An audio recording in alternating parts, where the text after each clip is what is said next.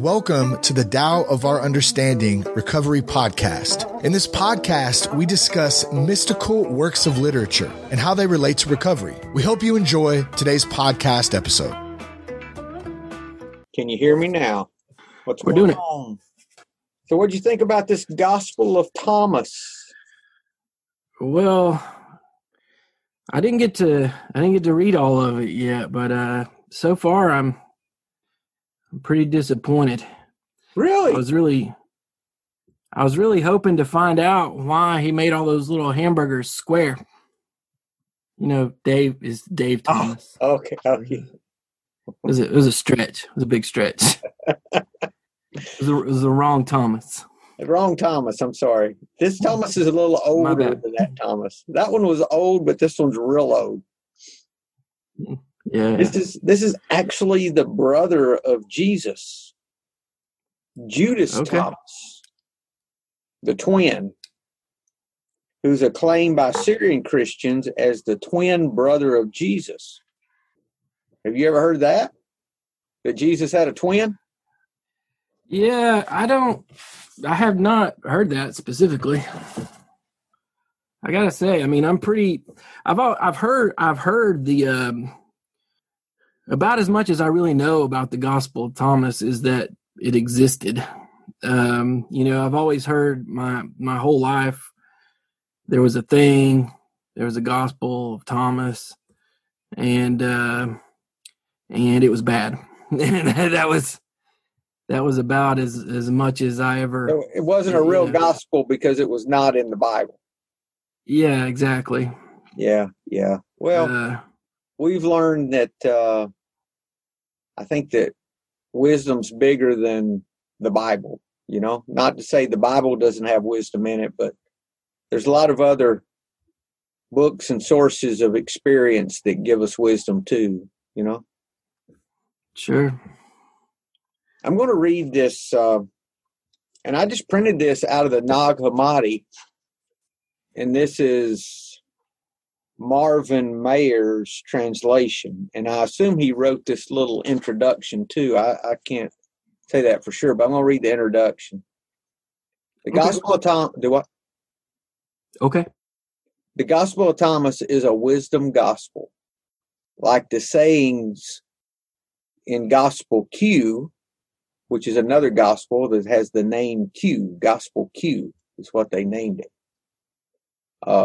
Which most scholars now suggest was a source used in compiling the Gospels of Matthew and Luke. The Gospel of Thomas portrays Jesus as one of the disseminates life-giving wisdom through his sayings.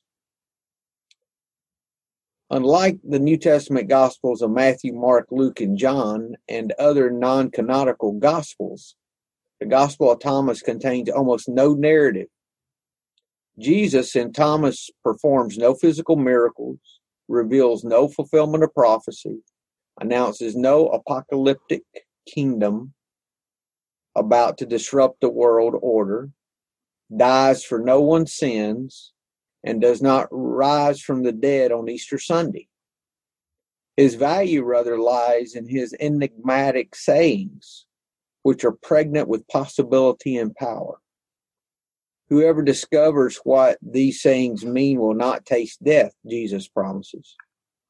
This is to say, one who uncovers the interpretive keys to the meaning of these sayings thinks Jesus' thoughts after him and completes his sayings in new and sagacious, like a sage-like ways. Such a one seeks and finds true wisdom and knowledge. Anything in that you want to unpack? Or so it says the Gospel of Thomas was around before Matthew and Luke and was probably used in the writing of Matthew and Luke. Okay, it's one of the early Gospels, in other words. Yeah. And it's just his sayings, no narrative. So it doesn't get into any, it's just like a lot of his kingdom sayings and just wisdom sayings, really. The editor, do what? Right. The editor for the gospel is said to be Judas Thomas, or Judas the twin, who is acclaimed by Syrian Christians as the twin brother of Jesus and the messenger or apostle to the Syrians.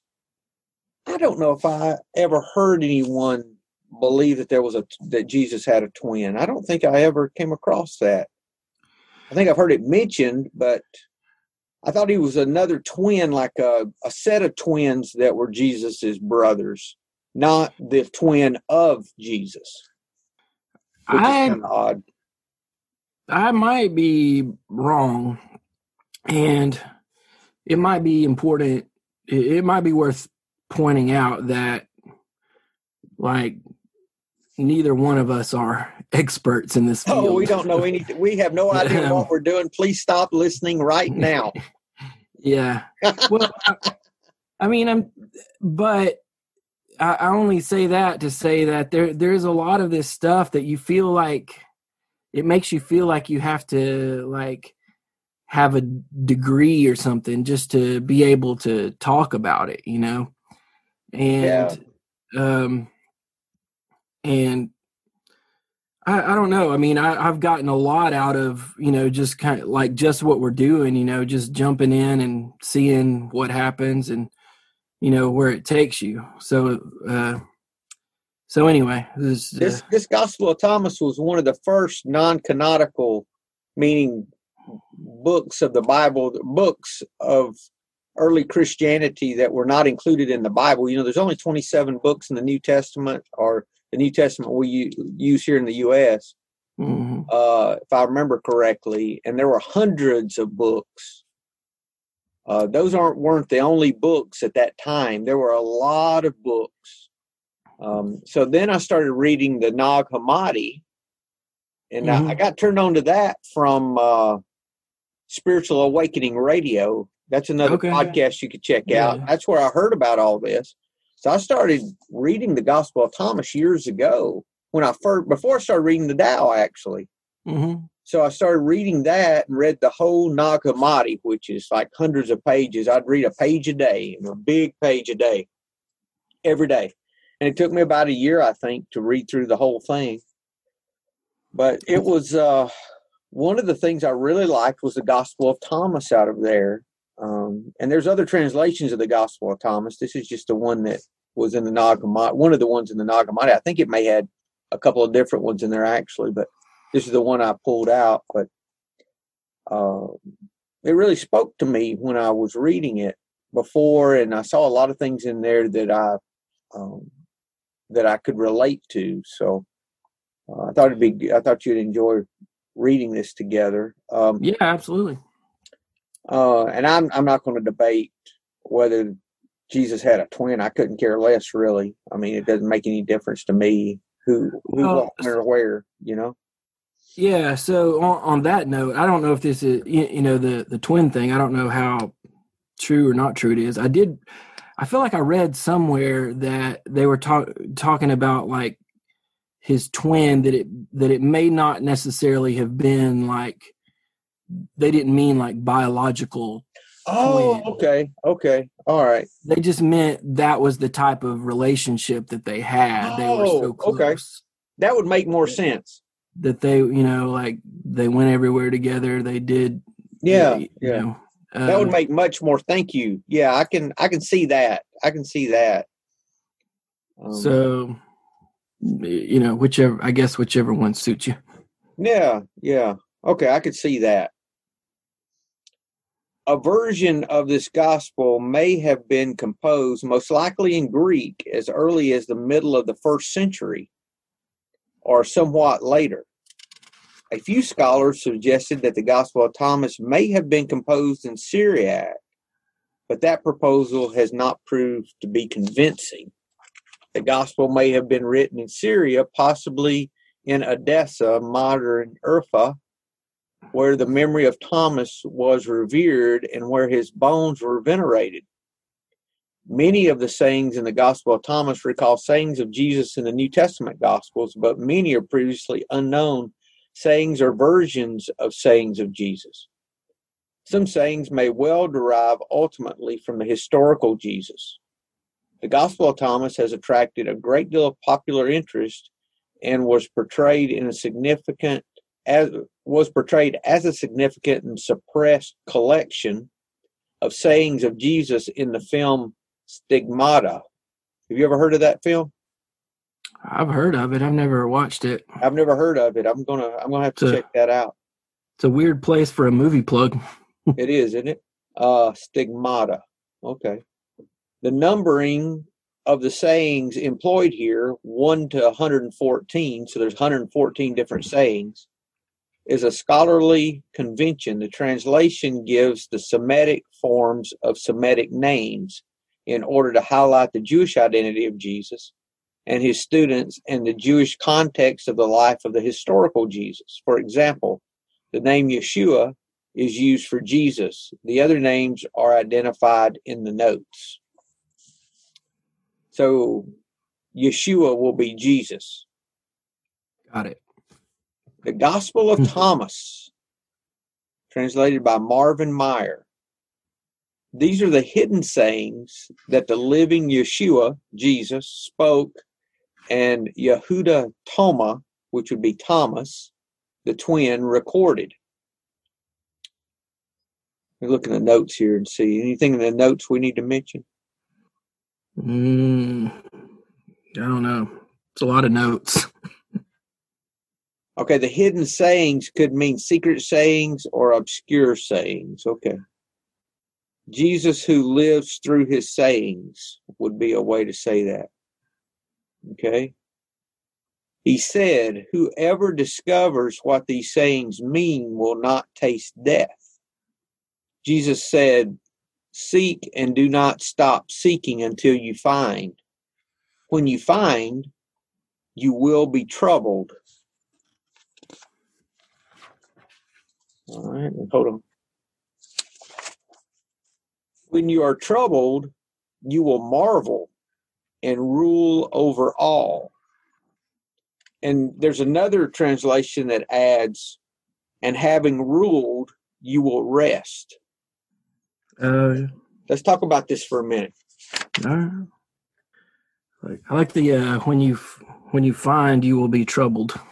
Yeah, that was what I really want. Seek and do not. Well, first of all, seek and do not stop seeking until you find. Mm-hmm. You know why the Indian rain dance always worked? Because they kept doing it. Because they kept dancing. So it always worked. Because they didn't stop. Mm. That reminds me of the New Testament saying that if you seek, you'll find. If you knock, the door will be open.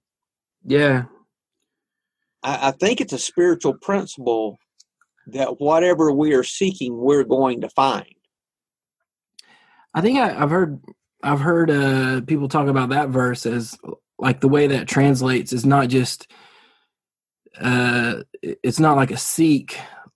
I'm not good at like English and verbs and stuff, but that the seek that in that verse is not just like seek like you do it one thing. It's seek like a continual seeking. Seek and keep on seeking. Yeah, exactly. Yeah. Whatever the isn't it true though? Whatever you're looking for, you normally find. Eventually. Well, think about it though. I mean, how often if you're I was thinking of if I'm in a situation and I'm really looking for fear, or I'm thinking that I'm afraid, the things I'm afraid of normally pop up. I mean, whatever I'm looking for, I normally find. Yeah. So it's kind of, sometimes it's more of a threat than a promise, that we find what we're looking for. We need to watch what we look for. Sometimes we need to change what we're looking for, actually. If we're looking to be taken advantage of, we're going to be taken advantage of. If we're looking to screw up, we're probably going to screw up. Mm-hmm. Whatever it is that we're talking about, So it says here, what? I remember it makes me think of a long time ago. I used to play when I was playing Little League baseball, and and the coach let me pitch for 1 inning because for some reason I don't know, he decided I could pitch for 1 inning, and but he had told me right before I went out not to. He'd explained the rules of what a balk was, where you basically fake the batter out and make them think you're going to pitch it and you really don't. He explained to me what that was and said not to do it. And I swear it's what I did. I went out there and I'm like, okay, don't balk, don't balk, don't balk. And it was like the first thing I do when I get out there. It's like it doesn't say don't seek. It just says seek. And don't stop seeking. Yeah. It's telling you to do the positive, not the negative, right? I suppose so, yeah. But I like when that's a crazy thing to think about. When you find you will be troubled. I mean, it's just like right up front. It's like when you find the thing you're looking for, it's not going to be what you thought it was. Why do you think it's going to trouble you when you find what you're looking for? I mean, I don't know. I guess, I take it to mean I'm not smart enough to know what I actually want. I was thinking it would be the promise problem provision idea that if we're going to change, for example, with recovery, for me to gain recovery, I had to learn to surrender. Mm-hmm. I was troubled with having to let go, having to surrender. That was my trouble. Mm-hmm. So I think that when we have a promise, there's always a problem that we have to go through, because in my thinking, anytime that I'm growing, I have to surrender more. I have to let go a little more. I have to get out of the way a little more. And for me to do that, it troubles me, because that means Buddy has to decrease so that spiritually I can increase. That's what I was thinking of. I don't know if that was, Oh, one more thing about the seek you'll find. Okay. I don't know if you've ever rode a motor. Have you ever rode a motorcycle, street bike? A couple times. Okay, what you're taught is you don't look where you're going, you look where you want to go. Mm-hmm.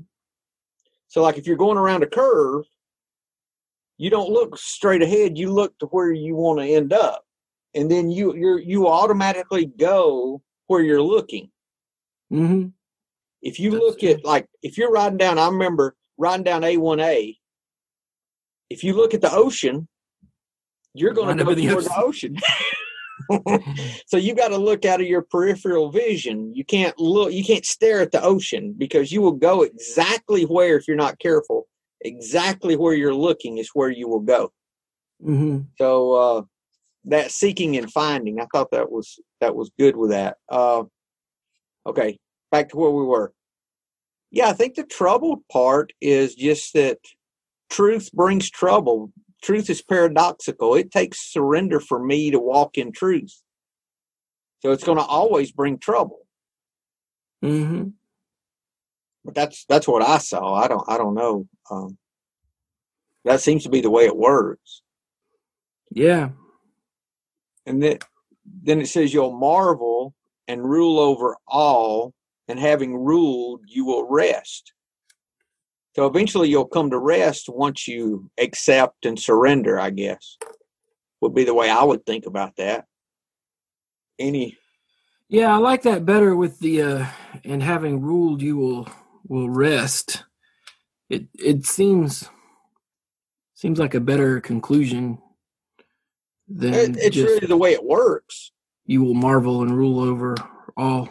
Has that been your experience? Yeah, I don't know. I have to think about it. I don't know that I've done a lot of ruling overall. Well, think about, okay, if you want to relate this back to the Tao, We talk about Wu Wei and effortless effort and all those things. Yeah. If we want to live in that ease, it takes a letting go and a surrender for that to come to that place of rest. Mm-hmm. Which I think is that same thing, that place of effortless effort. It's always trouble I have to go through to get there because I don't want to let go. I don't want to take my hands off of things to let it settle down. I want to get in there and do it. Mm-hmm. And if I get in there and do it, I'm not able to, I don't respond correctly to the trouble if I want to think about it with this saying. So the goal is rest. Yeah. I just think that's really interesting. Like if you, I think it takes a certain level of self-awareness or whatever, I know we like to mention, or, we've mentioned several times the whole, idea of meditation or whatever. I think again, that's a good analogy of how this works. When it takes a lot of like awareness to realize you're troubled, and in that trouble realize that that's where you want to be, that this is the thing that you found. You know what I mean? That you found what you were seeking when you noticed that you're troubled. Hey, that's good. Thank you. Yeah. I didn't, yeah, that's good, Zach. Thanks. Yeah. So I say red flag, but it's not really a red flag. It's a good thing. It's when I'm troubled, it's good. That means I'm finding what I'm looking for. Exactly.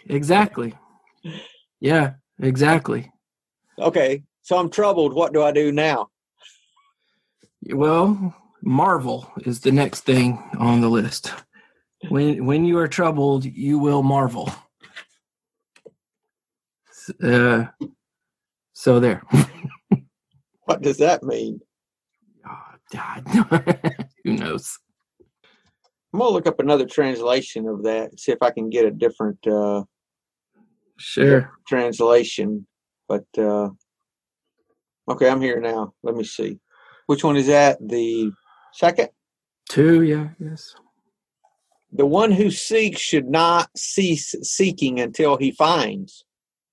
This is translated by Stephen J. Patterson and James M. Robinson. Okay. The one who seeks should not cease seeking until he finds, and when he finds, he will be dismayed. So instead of he's troubled, he's dismayed, which would mean the same thing. And when he's dismayed, he will be astonished. Mm-hmm. And he will be king over the all. Does it say over all or over the all? The all. That's interesting. The all. Let me find another translation and see what I can find here. Okay, here's another one. When he finds, he will become troubled. When he becomes troubled, he will be astonished, and he will rule over the all. Basically the same thing. Okay. I wonder if that marvel, that astonishment is like, in a certain way, it sounds like kind of like a level of acceptance, that, like, it's like a little bit of acceptance mixed with gratitude equals marvel or astonishment. Like, wow, this is the way this is, Huh. I don't know. Yeah, I can see that. I just came across like a crap load of translations of this, like a whole page of different lots of them. I did not know there was so many. Mm. Like I can keep looking till I find one that says what I wanted to say. Yeah. Well, and if not, you can just do your own translation. I couldn't I? Maybe I can find a Jonathan Starr of the Gospel of Thomas, so I can just do my own. Yeah, exactly. The idea is that we're troubled, and we're astonished or marvel, and then we rule over and are at rest. Mm-hmm. So I guess the ruling would be the acceptance that you're talking about, right? Yeah, I think so. And then we would come to rest.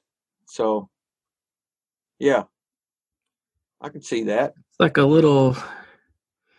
You could make like a little cycle out of it, like what is it? Seek, find, be troubled, marvel, rule, rest. We're going to have a 6-point sermon outline. That's it. Seek, find, trouble, marvel, rule, rest. You're astonished. I think with your astonishment, would that be the letting go, or the ruling would be the letting go? It'd be right in that area, letting go and acceptance in that part of it. Then you come to rest after you let go and accept. I guess the ruling over would mean that it was not ruling over you. Right? Yeah. Okay. I think the ruling is like, yeah. There is this idea that all truth comes at you, that our response to all truth is negative. Have you heard that before? Tell me. Okay. No. When a new truth comes to you that you haven't heard, normally you push against it to begin with. It troubles you because usually you have to be a little open-minded, or you have to make a change in what you're thinking, or you have to make room for that truth. Mm-hmm. And that making room for that new truth causes you to be troubled. It causes you a negativity. So that's saying the same thing. Yeah, I think so. I had a guy that I used to, he's passed now, but he was actually he was a Christian guy that was very, very, had a real long, real deep walk. And that was one of his sayings, was that anytime you hear truth that's going to be negative, you're going to respond in a negative manner, because you have to die a little bit to take on that new truth. Yeah, I think it's not going to feel comfortable. Yeah. No, because we have to surrender a little more, I think, no matter what it is we're talking about. Yeah. Yeah, that's good. Think we milked that one enough? We get everything out of that one that was there? Sounds good. Yeah. I got a little graph and everything, man. All right, good. It looks real good. All right, well, we're going to do the next one. Number 3, Yeshua said, if your leaders tell you, look, the kingdom is in heaven, then the birds of heaven will precede you. If they say to you, it's in the sea, then the fish will precede you. But the kingdom is inside you, and it is outside you. When you know yourselves, then you will be known, and you will understand that you are children of the living Father. But if you do not know yourselves, then you dwell in poverty, and you are poverty. Ooh. Yeah. Man. So, Jesus had a similar saying in the Gospels to this, but he wasn't so blatant about it in the Gospels, or when they put it in the Gospels, they kind of watered it down. Yeah. I'll find it. We can read it. Kingdom of heaven is within you. Is that the? Yeah. Luke 17:21. when asked by the Pharisees when the kingdom of God would come, Jesus replied, "The kingdom of God will not come with observable signs, nor will people say, 'Look, here it is,' or 'There it is.' For you see, the kingdom of God is in your midst." So that's, and the other translations say the kingdom of God is within. That translation says in your midst. Yeah. This translation of Thomas says the kingdom of God is inside you and is outside you. Yeah. I like it is a little more straightforward in the Thomas version. Well, it makes fun of, oh, it's in heaven. Okay, the birds will get there before you. Oh, it's over here. It's in the sea. Okay, the fish will get there before you. It's not something physical, It's not a physical location. The kingdom of God's within, inside and outside. And I've looked at this before, but that word for midst, that the kingdom of God is in your midst, the word is actually the word for the inside of the cup. When it says you have to clean the inside of the cup, it's the same word for inside the cup. But for whatever reason, and I don't know enough about, translating Greek to know why they would say it's in the midst. Some would say midst and some said within, but maybe, saying the kingdom of God is within when you do not have any kind of relationship with Jesus Christ is like that's taboo for a lot of Christians. That would not fit with a lot of Christian theology. Yeah, because they would say the kingdom can't be within you unless you're a card carrying Christian. Yeah. So he was telling them, if this translation's correct, he's telling them the kingdom of God's already within them. I think so, yeah. Yeah, it's much more of a, like it's a thing that you've got to sign up for and subscribe to rather than just realize that you already have. Well, that's what all the Zen enlightenment and all the enlightenment teaching is, teaching you to know yourself, that you already are. There's nothing to happen. You just have to realize you're already enlightened. From what I understand, that's the way it sounds to me. It's not something to achieve. It's just something to realize. There's no achievement. Yeah. Just like with this, there's no place to go, nothing to gain. The kingdom of God's already there. You just have to know yourself. Like that next sentence. When you know yourselves, then you will be known. Yeah, how does that work? I think that's the enlightenment part. You were talking about the trouble with the meditation, and how, I think our thoughts are part of that trouble, but through meditation is how I understand and how I think personally been making progress toward this idea of non-duality. I think is the goal there, is that we're all connected, we're all one. And I can't realize that if I'm looking for a kingdom outside of me. Well, just like my problems, as long as I'm looking to you to fix me or someone else to be at blame for how I am, then there's no fix. If I'm not looking within, turning the light around, looking within for those, for what I need. Yeah. I think that's the whole knowing ourselves. And your suggestion on meditation, I think, goes right along with that, Zach. I mean, that's what I learned in recovery was I started to know me. I didn't know me. I was hid from me. I tried to keep from knowing me. I didn't want to, that's through working the 4th step and the 9th step and getting, the 4 or 5, getting rid of all that resentment and fear. That was how I got to know me, because I hid from me all the time.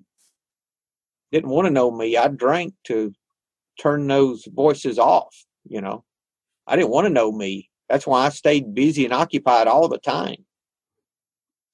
It's interesting. So if you look at both of those lines right there together, but the kingdom is inside you and it is outside you. When you know yourselves, you will be known. So it's describing where the kingdom is. It's inside of you and outside of you. It's in both places. I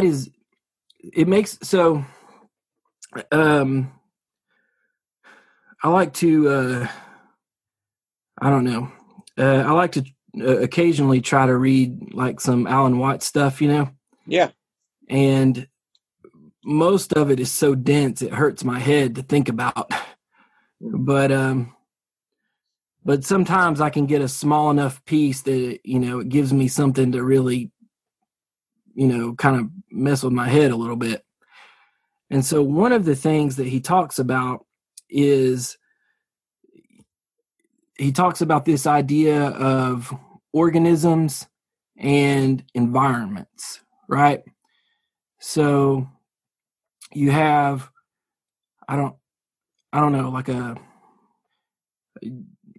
pick anything, like a fish in the water or whatever. The essence of that thing, of the fish, is not like, if you pull the fish out of the water, it's not exemplifying its fishness anymore. You know what I mean? It's just essentially a dead or dying thing, not doing what it's supposed to do. But when you put it in its environment, in the water, it becomes what he described as an organism like if you were looking at it on paper, it would be organism dash environment, like it were one word. That he describes as like, so the thing itself is this unified field of the thing and its environment. Does that make sense? So it's the inside and the outside. It's both things together are the whole thing. Well, if we're talking about unity of awareness, a lot of the thought there is it's not just us that's connected, but we're connected to the environment too. That it's all connected. Yeah. That's what you're saying, right?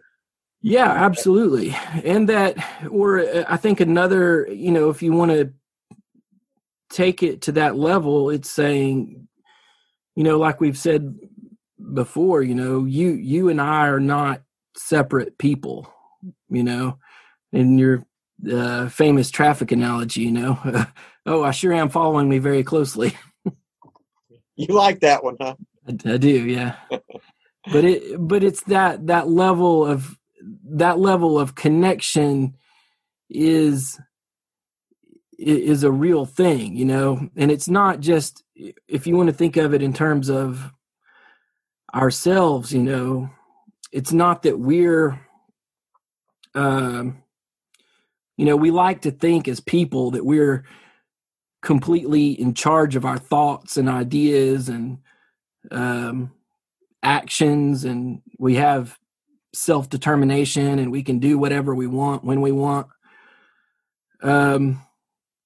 But the reality is that all of the things that we want or think are, at least in a large part, dictated by our environment and our circumstance. Everything that we think is a response to things going on around us, where we are, if it's hot or cold, or we're comfortable or uncomfortable, or if we're happy or sad, or whatever it is. And so to bring it back to the Thomas thing here, the kingdom of God is inside of you and it's outside of you. It's one single kingdom that is both in and out of you. Like it's all like you are part of this, unified field. So it's all encompassing. Yeah, I mean, I guess like, I feel like the cheesy new agey way of saying it is like we're all one or something, but I think it's Or like they asked, true. the Bhakti God of love, how to describe us, and that we're all drops out of the ocean of love, something like that, right? We're all part of this. Each of those drops contains the ocean, the makeup of the ocean in that drop. So it's the same kind of idea, huh? That we're all connected. That Yeah. Why would he say right after that, and you will understand that you are children of the living Father? Yeah, I don't know. That seems... Is that the dependency of a child to a father that they're bringing in at the same time with knowing yourself? There's an element of dependency, like a child to a loving father, which we've talked about that, because that really is surrender. That's back to the Wu Wei too. Is that there's the things that we're to carry in life are so much less than what we try to carry. Yeah. Maybe that's part of it too, that the way that we learn to know ourselves is by being the child instead of trying to be the parent. Yeah. Maybe that's the path to knowing yourself. Yeah. It's a path of surrender. It's a path of trouble, because it troubles you to do that. Yeah. Yeah. Well, as an adult, it troubles you to do that. Well, as a child, it's just the normal way of being. Right. But we think we're the adult when we're really the child, Yeah. It's like page 62 in the big book. This is the how and why of it. First of all, we had to quit playing God. It didn't work. Next, we decided that hereafter in this drama of life, God was going to be the director. He is the principal. We are his agents. He is the father. We are his children. Most good ideas are simple, and this concept was the keystone of the new and triumphant arch through which we passed to freedom. When we sincerely took such a position, all sorts of remarkable things followed. We had a new employer. Being all powerful, he provided what we needed. If we kept close to him and performed his work well. Established on such a footing, we became less and less interested in ourselves, our little plans and designs. More and more, we became interested in seeing what we could contribute to life. As we felt new power flow in, as we enjoyed peace of mind, as we discovered we could face life successfully, as we became conscious of his presence, we began to lose our fear of today, tomorrow, and the hereafter. We were reborn. So we began to rule over our trouble, right? We began to surrender.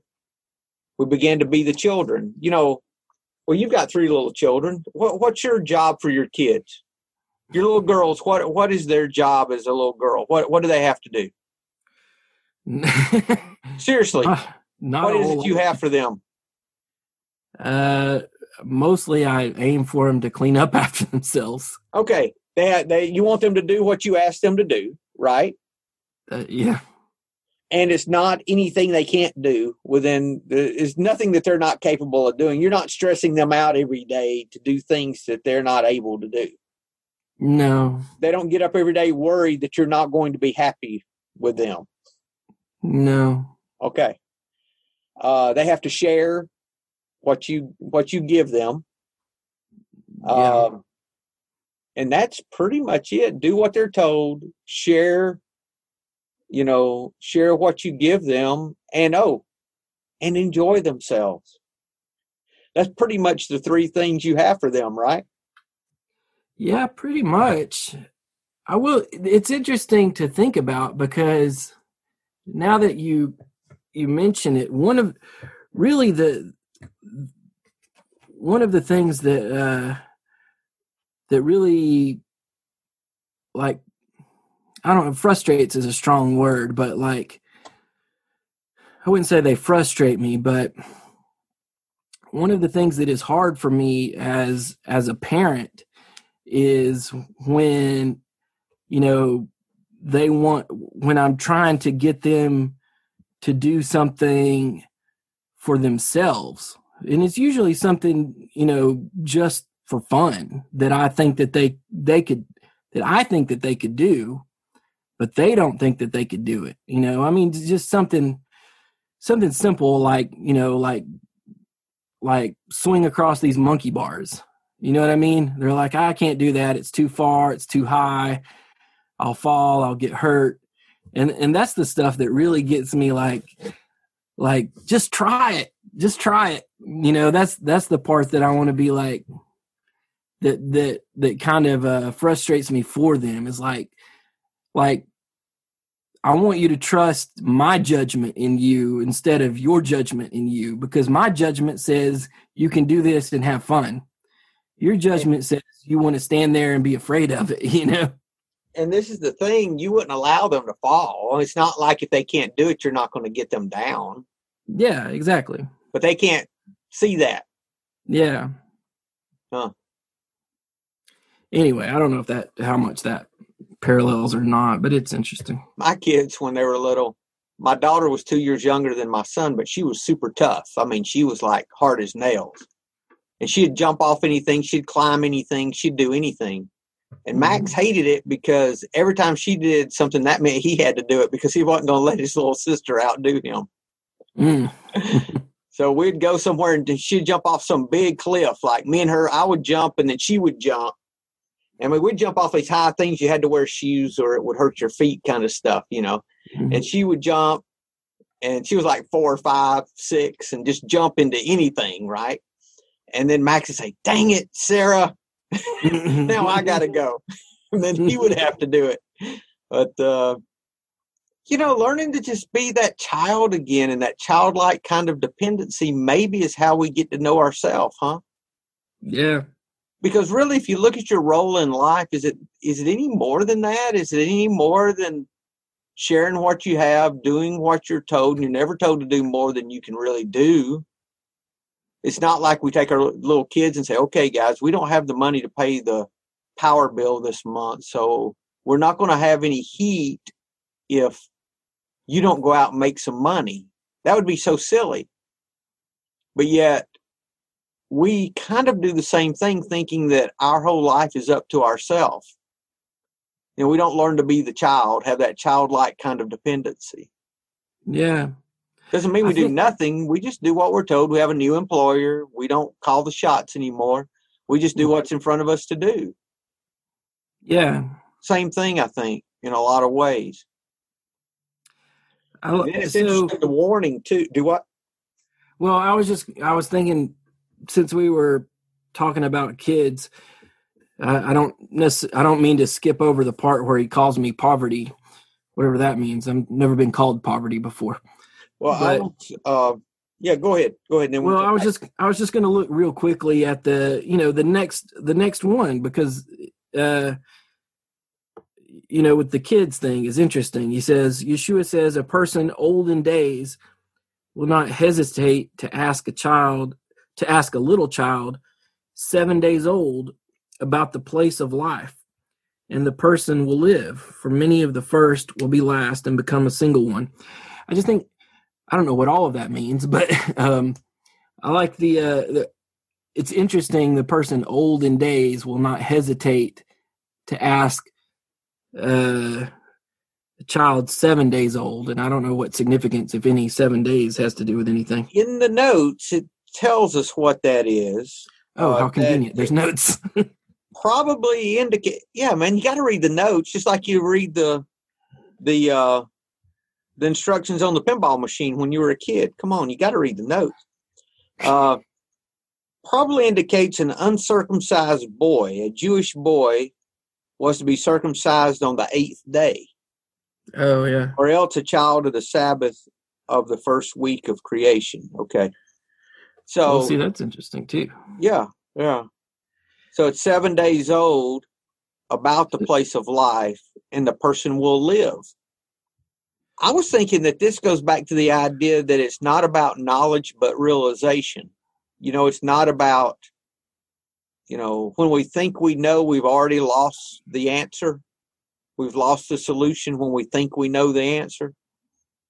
That same idea that it's realization. It's not knowledge. It makes me, I don't know. Part of it makes me wonder if it's not just that straightforward, like maybe you just really have to be old. You know what I mean? Like maybe some of this stuff, you just can't get it till you're like 80 or 90. And that's the point when it makes perfect sense to ask the 7-day-old kid, what do you know about life? I think it would help, but I know a lot of old people that aren't enlightened, You know what I mean? So. Yeah. I mean, that's fair.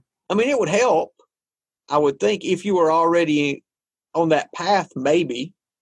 But for me, it reminded me of the idea in recovery again about surrender. Because it wasn't about getting in there and learning everything about recovery and learning the special handshake or learning all the techniques. It was about letting go and just surrendering and getting out of the way and letting it happen for me. Yeah. Yeah. And that's what I had to do. And maybe this is some of the same way that this shows that this whole idea of finding the kingdom is a realization that we already have it. There's nothing to get. There's nothing to find. There's nothing to achieve. There's just life to surrender. Life to let go of. I do want to go back. My brain's exploding, so I think I want to stop. Please. I don't want to go any further. But no, that's good. I do want to go back to those 2 lines at the end of the 3rd verse. Oh, poverty. And I'm going to I will post a link in the notes to where someone could download this if they want to download this, the Gospel of Thomas, if they want to follow this with us. But if you do not know yourselves, then you will dwell in poverty, and you are that poverty. So it's really the warning that we need to know ourselves. If we don't, it's going to lead to misery. If we don't know ourselves, we will dwell in poverty. And it's interesting how it flips it around. It doesn't say now, if you're in poverty, it's not someone else's fault. And I think it's talking about spiritual poverty, which would go into everything, but it's not as if you blame someone else for your poverty. It's that you don't blame, anyone else. It's you that are that poverty. You are poverty. Not just that you're impoverished. You are poverty if you don't know yourself. That's a pretty stern warning. Yeah. That's kind of a hellfire warning almost, Yeah, well, yeah, and it also kind of, in a certain way, it kind of calls into question, like, what the definition of poverty is, Like to be without, case, I would think. Yeah. Well, I mean, yeah. The opposite of the kingdom. Yeah. That poverty is not knowing yourself. Yeah. Very good. Thanks, Zach. Oh man, that's good. I'm glad you came along today. I didn't know how this was going to be. You enjoying this? This is pretty good, isn't it? Yeah, it is. Honestly, I'm glad you got me the copy of it. One, because I'm in computer poverty. I don't have anything other than my phone to read. But you're not that poverty, though. That's just a poverty that you're participating in. Yeah, exactly. But not knowing yourself is poverty. Oh, man, that's good. Thank you. But yeah, all of the versions I found of this so far have been mostly like a lot of commentary. I haven't it's hard to find just a version that was like just the verses and not all of the commentary. I think we've got a pretty good translation overall. I mean, it's making okay sense, Oh, I mean, as much as possible. it's the best one I've seen so far. Yeah, yeah. I did read ahead. I think I read up to about 20 maybe, but we got through 4 today. So we'll start with 5 next week. Okay. But or the next time we get to meet. And if you want to, we'll just keep reading along like this and discuss it. But yeah, that's good. So we have to know ourselves. For me, that means surrender, childlike dependency, meditation, all those ways that I let go of my selfishness, dishonesty, resentment, and fear, and get me out of the way. Because, I know for me before recovery, I was poverty. I was miserable with life. Mm.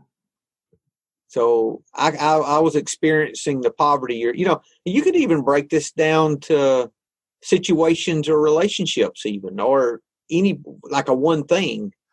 If you're not willing to be dependent like a child in a particular area, that's going to inhibit you from knowing yourself, and it's going to cause poverty in your life. So if you've got something that you're staying in control of, something you're not letting go of, it's going to cause poverty. It's going to cause you to lack. It's going to cause you to be unhappy, not have peace in that area, whatever somatic words you want to put on it. It's going to cause a situation that you do not want. Especially when you can be at peace in everything. You can be at rest. Like that. It's the same thing that second verse is talking about, right? After you trouble, you marvel, you rule over, and you come to a place of rest. Mm-hmm. Being the child of the Father is a place of rest. Yeah. Maybe it's just saying the same thing a different way. Yeah. I hadn't thought about that.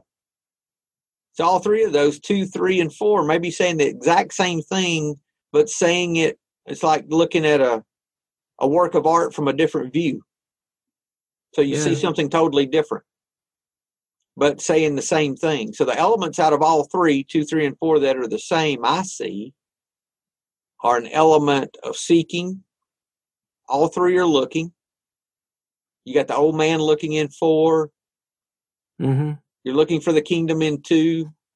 You're seeking something in 1. It's like it's narrowing down, Mm-hmm. Trouble. Yeah, because you got to learn to know yourself in 3. So trouble just says trouble in 2. And then the 4th one, the old man has to ask the child. That would cause me trouble to have to ask a child. That's a place of surrender. That's a place of submission, Yeah. But the trouble was he wanted to find, the place, about the place of life, wanted to find out what the secret was. Yeah.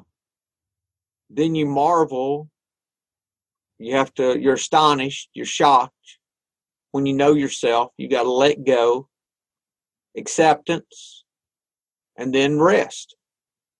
The first one you rest. The second one you come to know yourself. Yeah. Oh, and you understand that you are the children of a living Father. That's the place of rest.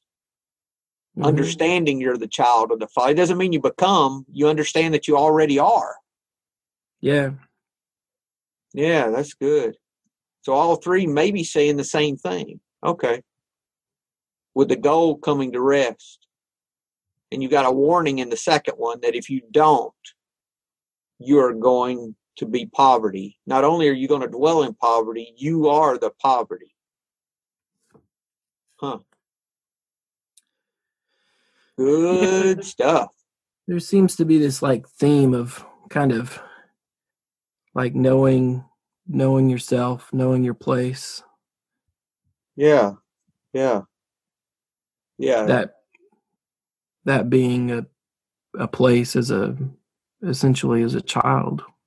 Seeking, finding, surrender, rest.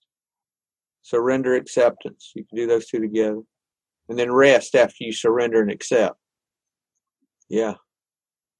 Anything else with that? Probably, but I don't know what it is. I think that's plenty, man. Yeah, it's good. I've got to head to a funeral. Oh. Clint Y, that started Transitions Daily, passed away. Oh, no. A few days ago, yeah. He started Transitions in 2001. For 10 years, he did that over 10 years by himself. And then I started helping him a few years ago. And we're up to 16,000 people a day that get the daily email of all the AA daily readers. We have a private Facebook group for discussion. Then we have a podcast called Transitions Daily, where different people around the world read no commentary, just read the devotions. It's the daily reflections just for today, 24 hours, all those, and some extras. And we are an online group of AA, but all of that came from his service. Mm-hmm.